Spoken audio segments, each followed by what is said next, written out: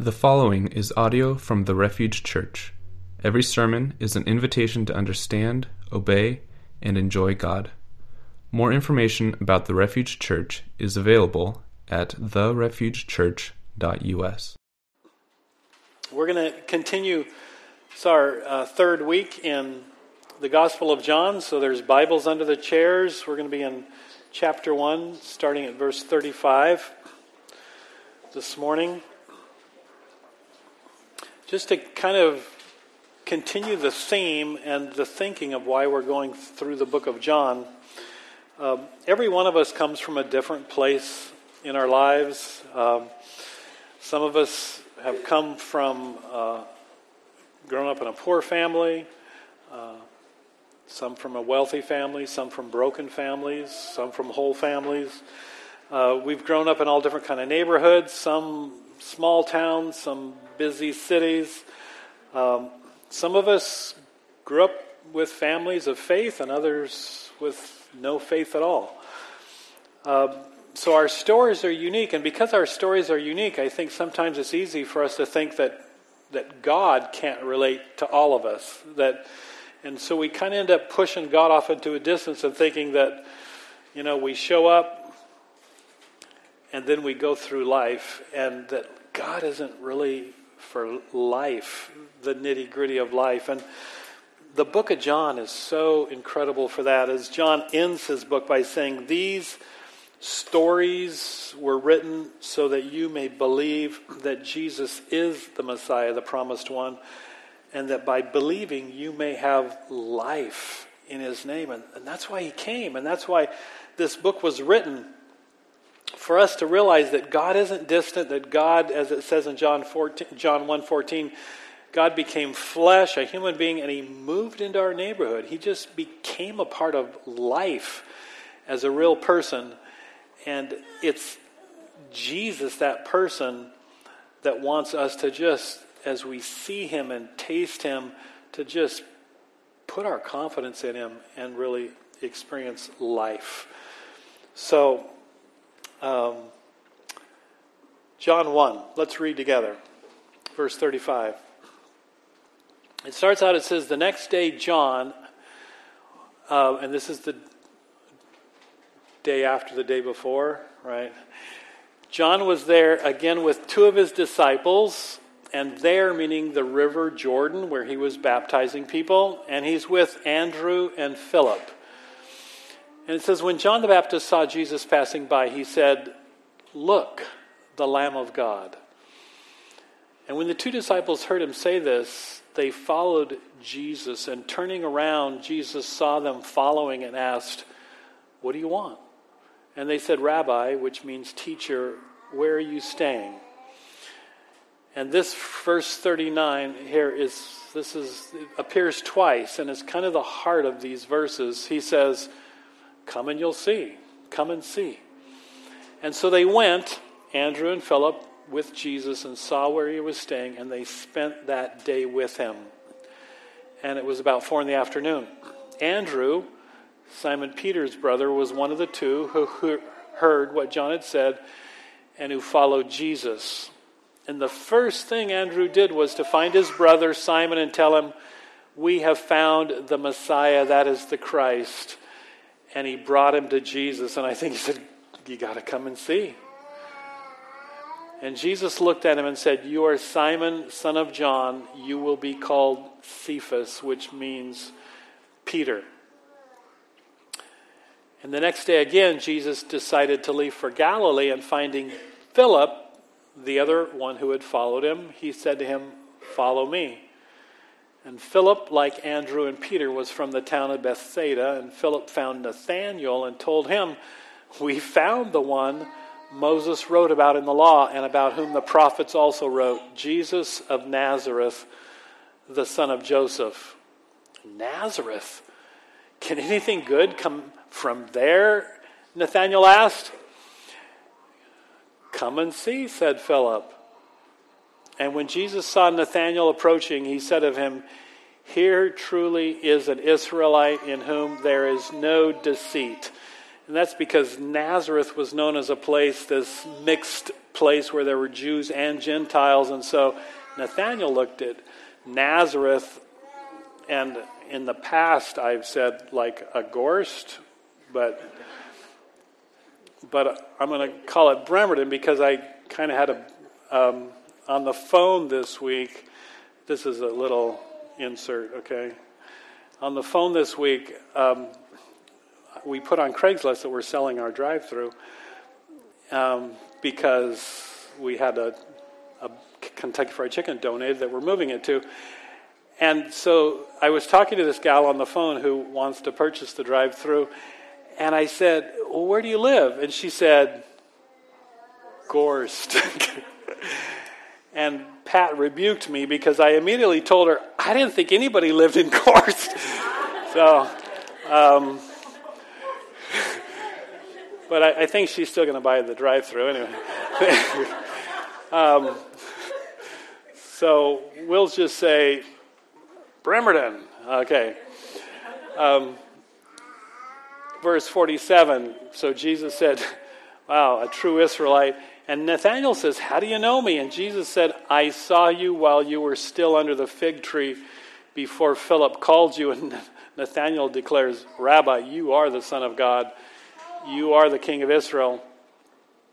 And Jesus concludes by saying, will you believe because I told you I saw you under the fig tree? You will see greater things than that.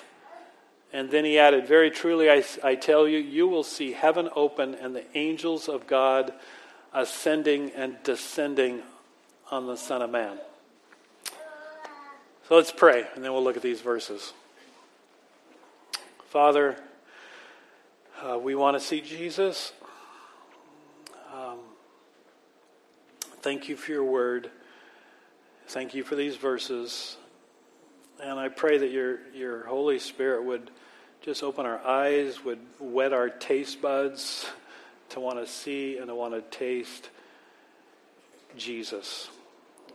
So I give you this time. Amen. So how many of you have heard the phrase, the proof is in the pudding? Have any of you heard that phrase, the proof is in the pudding? Okay. Well, the proof is in the pudding is actually a recent twist on an old proverb that goes back centuries. That is, the proof of the pudding is in the eating. The proof of the pudding is in the eating. And the word pudding isn't what we think about when we think of pudding. It's not that sweet stuff that you eat. In Britain, dating back centuries, pudding meant more than that sweet dessert. Originally, pudding referred to a kind of sausage, and the pudding was the filling in the intestines of an animal of minced meat, and the definition says other things. Does that excite you, the thought of that pudding? And so it's the first thing that went through my mind was eating at a fast food place. So just enjoy going there afterwards. And the other things. So what it came to mean was that you probably want to try out something carefully, since that kind of food might be treacherous to eat.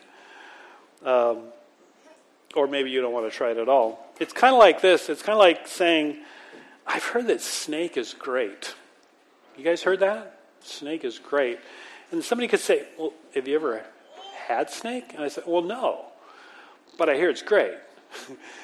The proof of the pudding is in the eating. Now, to make a comparison, this is the heart of what we're going to see in these verses, is the proof of real Christianity is also in the tasting. The proof of real Christianity is in the tasting. And so the big idea, if you have your notes, you'll see that Jesus isn't just to be talked about or a meeting that's attended or ritual that we're going through, but Jesus is to be tasted. In Psalm 34:8 it says, taste and see that the Lord is good. taste and see that the Lord is good. You know, one of the questions that troubles me as much as any other question is, why is there often so little difference between the lives of those who call themselves Christians and the lives of those who don't? Does that trouble you? Why is there so little difference so often? If Jesus in John 10:10, it says he came that we might have life and have it to the full. I mean, life. Why is there often so little difference? Is it possibly because there are lots of churches and lots of programs and lots of events, but there is too little tasting of Jesus? John Tyson, in a book called Sacred Roots, shows that how little the difference is in so many areas. Just to make a comparison, the difference between, and this is in surveys that he did, the difference between those who call themselves Christians and those who don't. Those who are, if you're stressed out, okay, people that are stressed out, 33% versus 38%. Not much that difference. In serious financial debt, 16% those who call themselves Christians, 15% those who don't. Concerned about the future or anxious about the future, 80% Christians, only 79% those who don't call themselves Christians.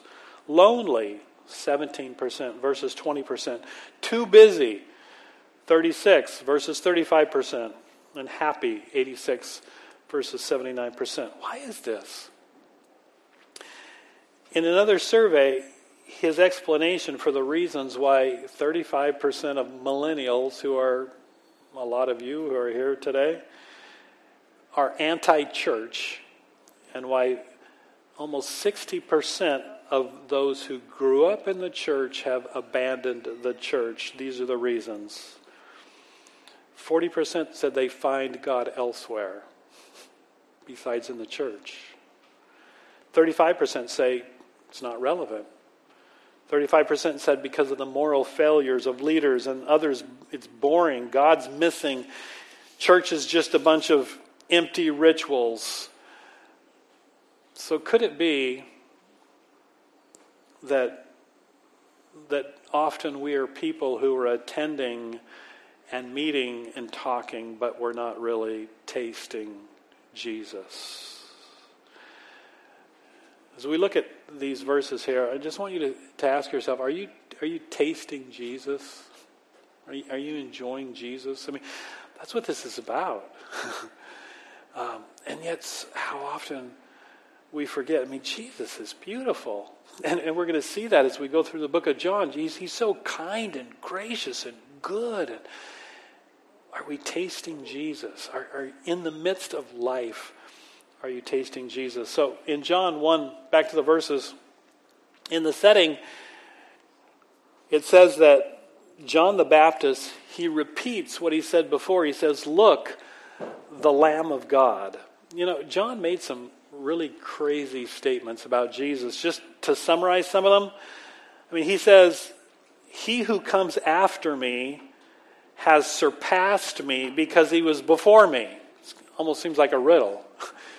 He who was after me has surpassed me because he was before me. That, if you're standing and listening and somebody's describing somebody that way, he says, "I am the voice of one calling in the wilderness, make straight the way of the Lord." I'm here to prepare the way for the Lord.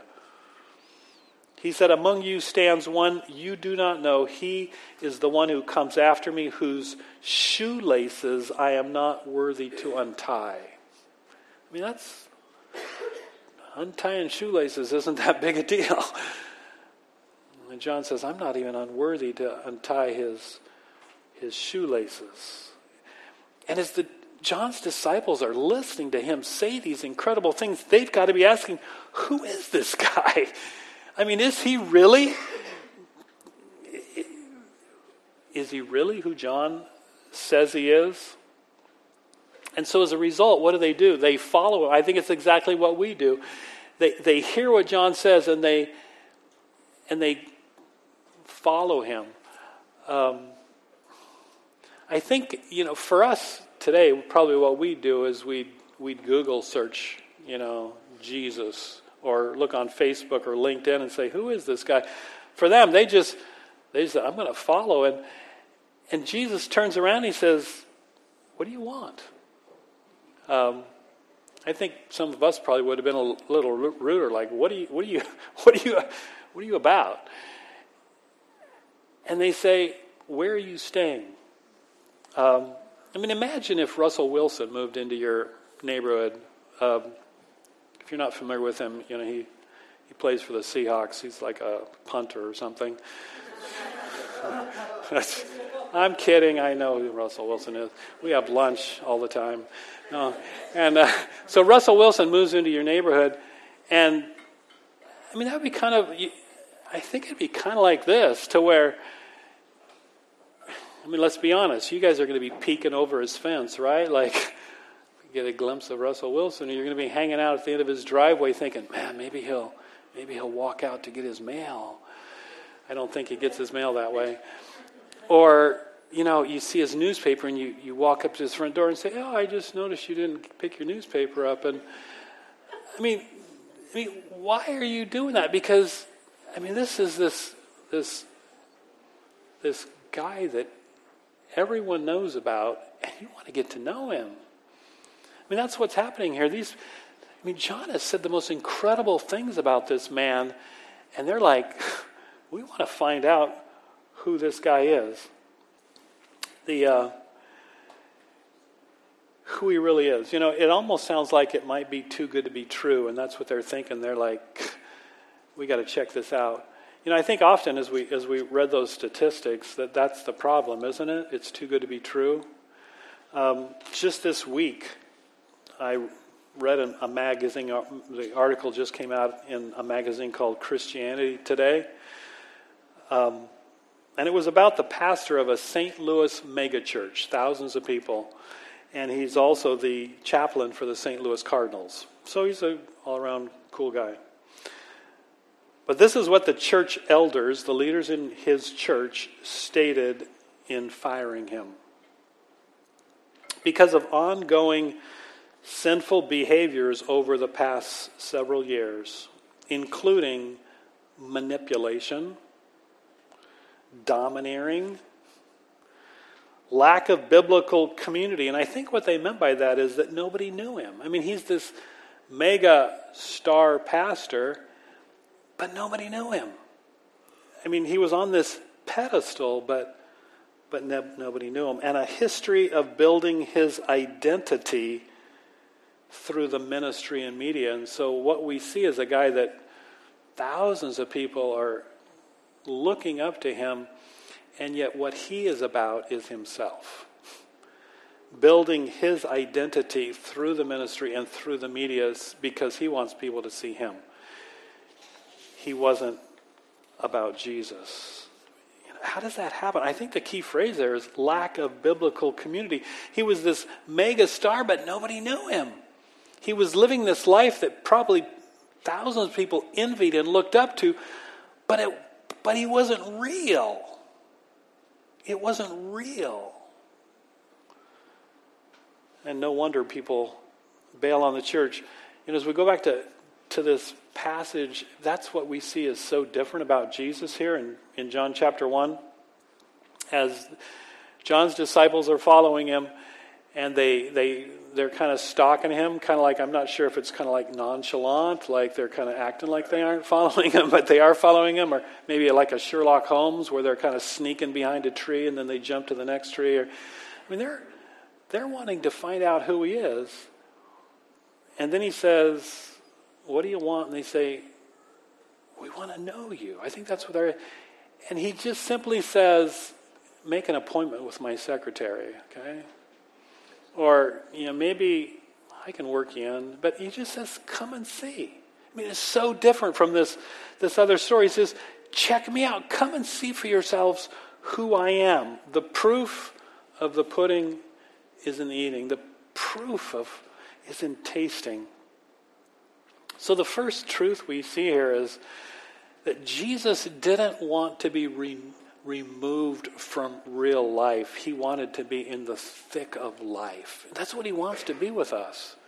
He doesn't want to be some theological idea or some person we look up to, but he wants to be somebody that's in the thick of life with us. And so the first truth we see is that Christianity is about experiencing a real human person. Christianity is about experiencing a real human person. Like I said, he's not an untouchable hero or a theological idea, but he's someone, as it says in Psalm 34:8, that we're to taste and see that he is good.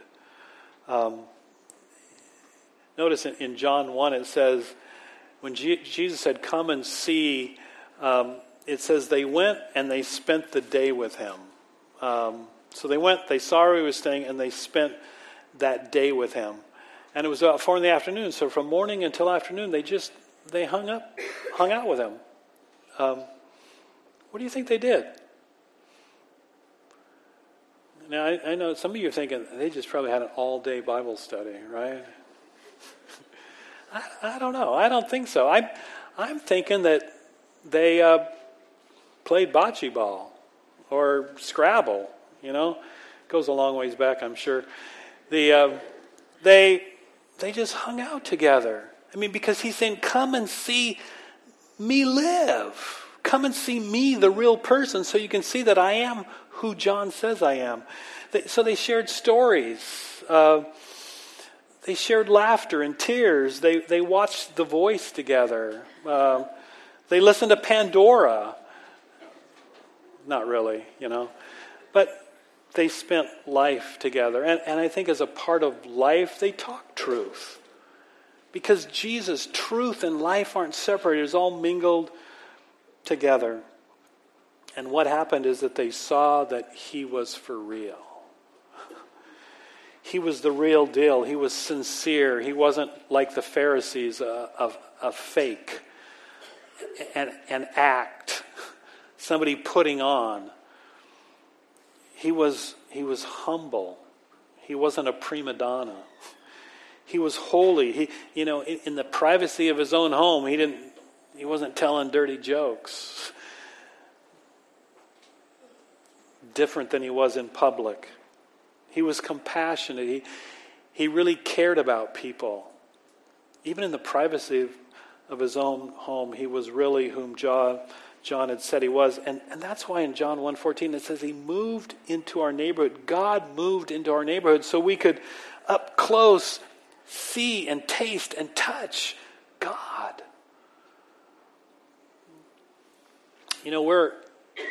We cheat ourselves when we relegate Jesus to church.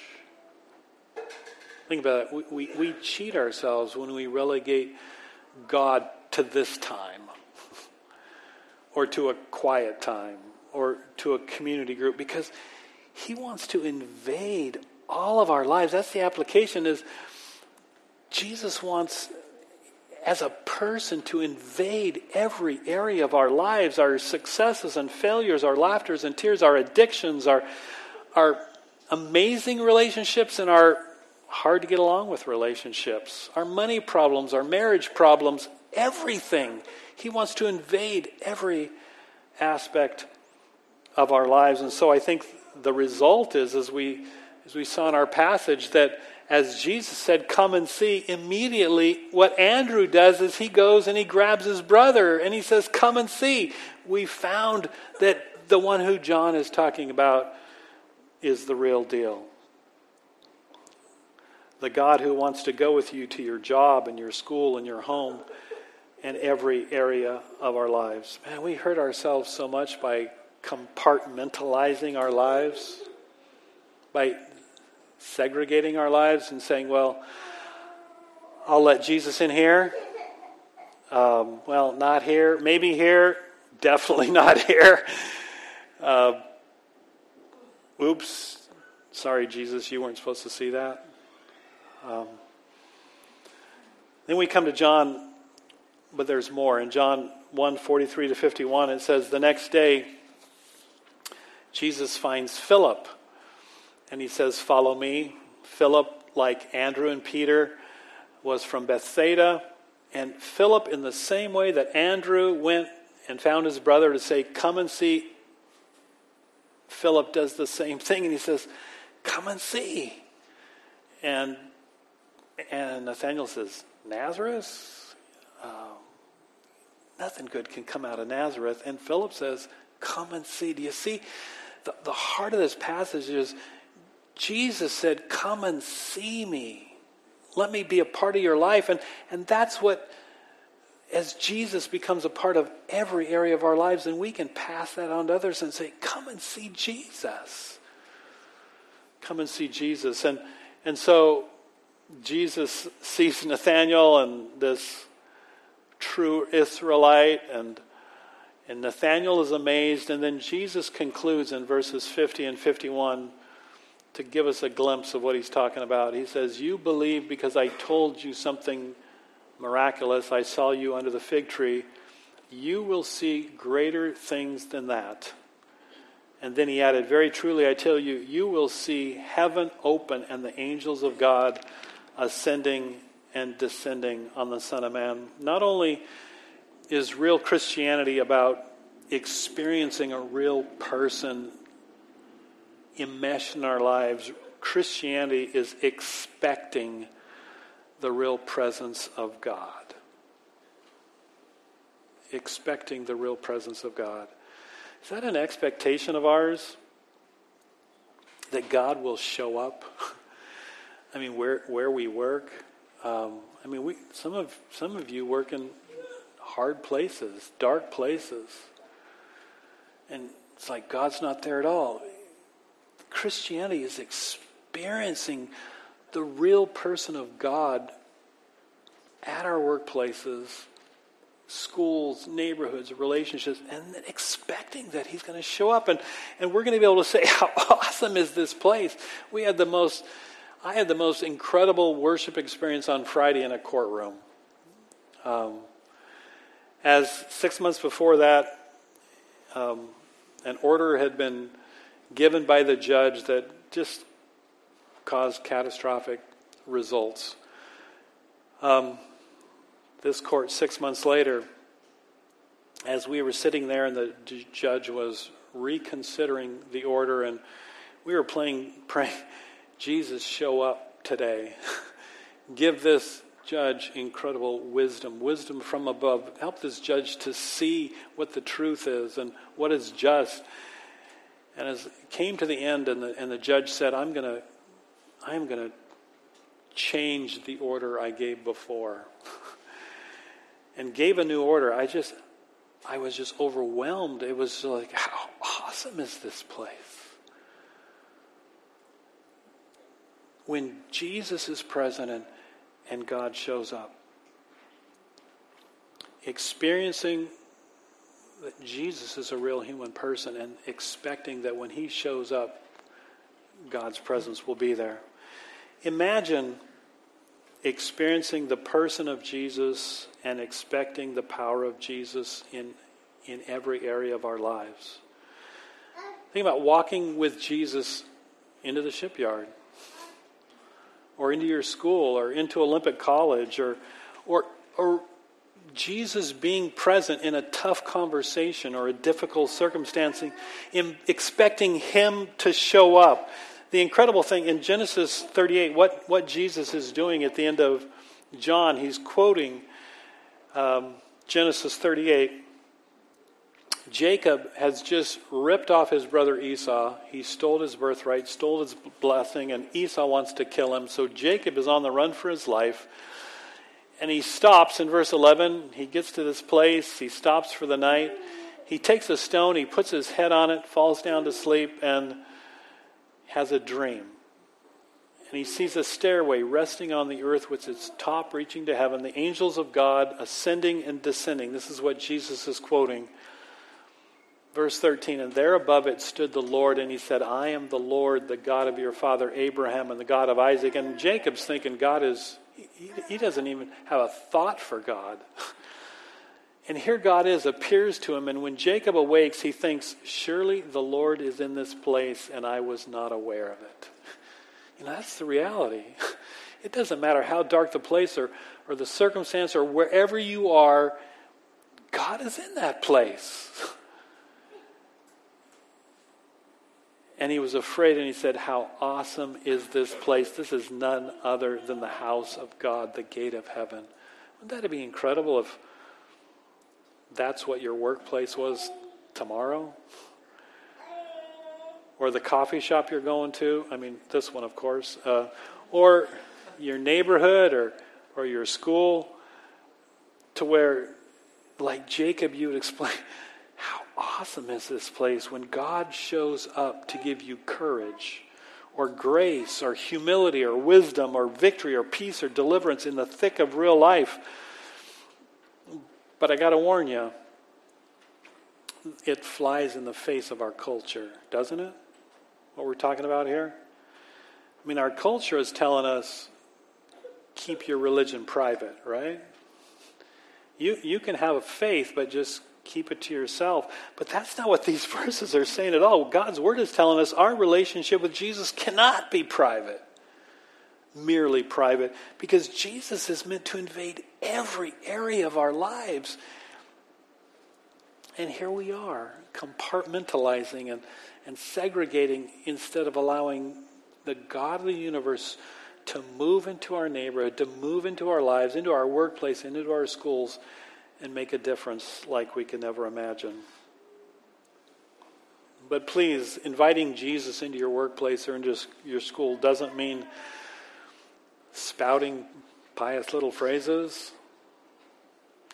It doesn't mean acting like religious or arrogantly looking down or judging or condemning others because they don't believe what you believe or they're different than you. That's not Jesus. We don't see Jesus like that. It means the humility of Jesus. Think about it. It means in your workplace or in your school, the humility of Jesus causing you to serve the person mocking your faith. It's like Jesus with his disciples who are arguing over who's the most important, and Jesus taking off his robe and getting down on his hands and knees and washing his followers' dirty feet. It's the compassion of Jesus leading you to care for the outcast in your workplace or in your school. Or the righteousness of Jesus causing you to not participate in the dirty jokes or the office gossip. That's a hard one, huh? And I think the result will be the proof that people need to want to taste and see that the Lord is good. We live in a world, and some of you heard today, you need to taste and see Jesus is good. He's good, he's beautiful, he's kind, he's holy, he's gracious, he's merciful. And what people out in your workplace, they need to taste that. But the proof of the pudding is in the eating. And unless you and your life can make their mouths water for Jesus, they're not going to want to taste. Maybe that's where we need to begin ourselves, to remember how tasty Jesus is. Has your relationship with Jesus just been reduced to showing up here, or talk, or meetings, or rituals? It's about Jesus. He is tasty. He's beautiful. He's compassionate. He's merciful and kind. So, just to let you know, as I wrap up here, you won't get in trouble if you peek ahead in the book of John. Okay? We're gonna go into chapter 2 tomorrow. We're gonna see this Jesus at a wedding where they run out of wine and they're frantic. And Jesus shows up. I mean, I encourage you, just go ahead, cheat, peek, start reading in the book of John and just ask God, just give me thirst for Jesus. Make me hungry for Jesus. Make me want to taste Jesus. Let's pray.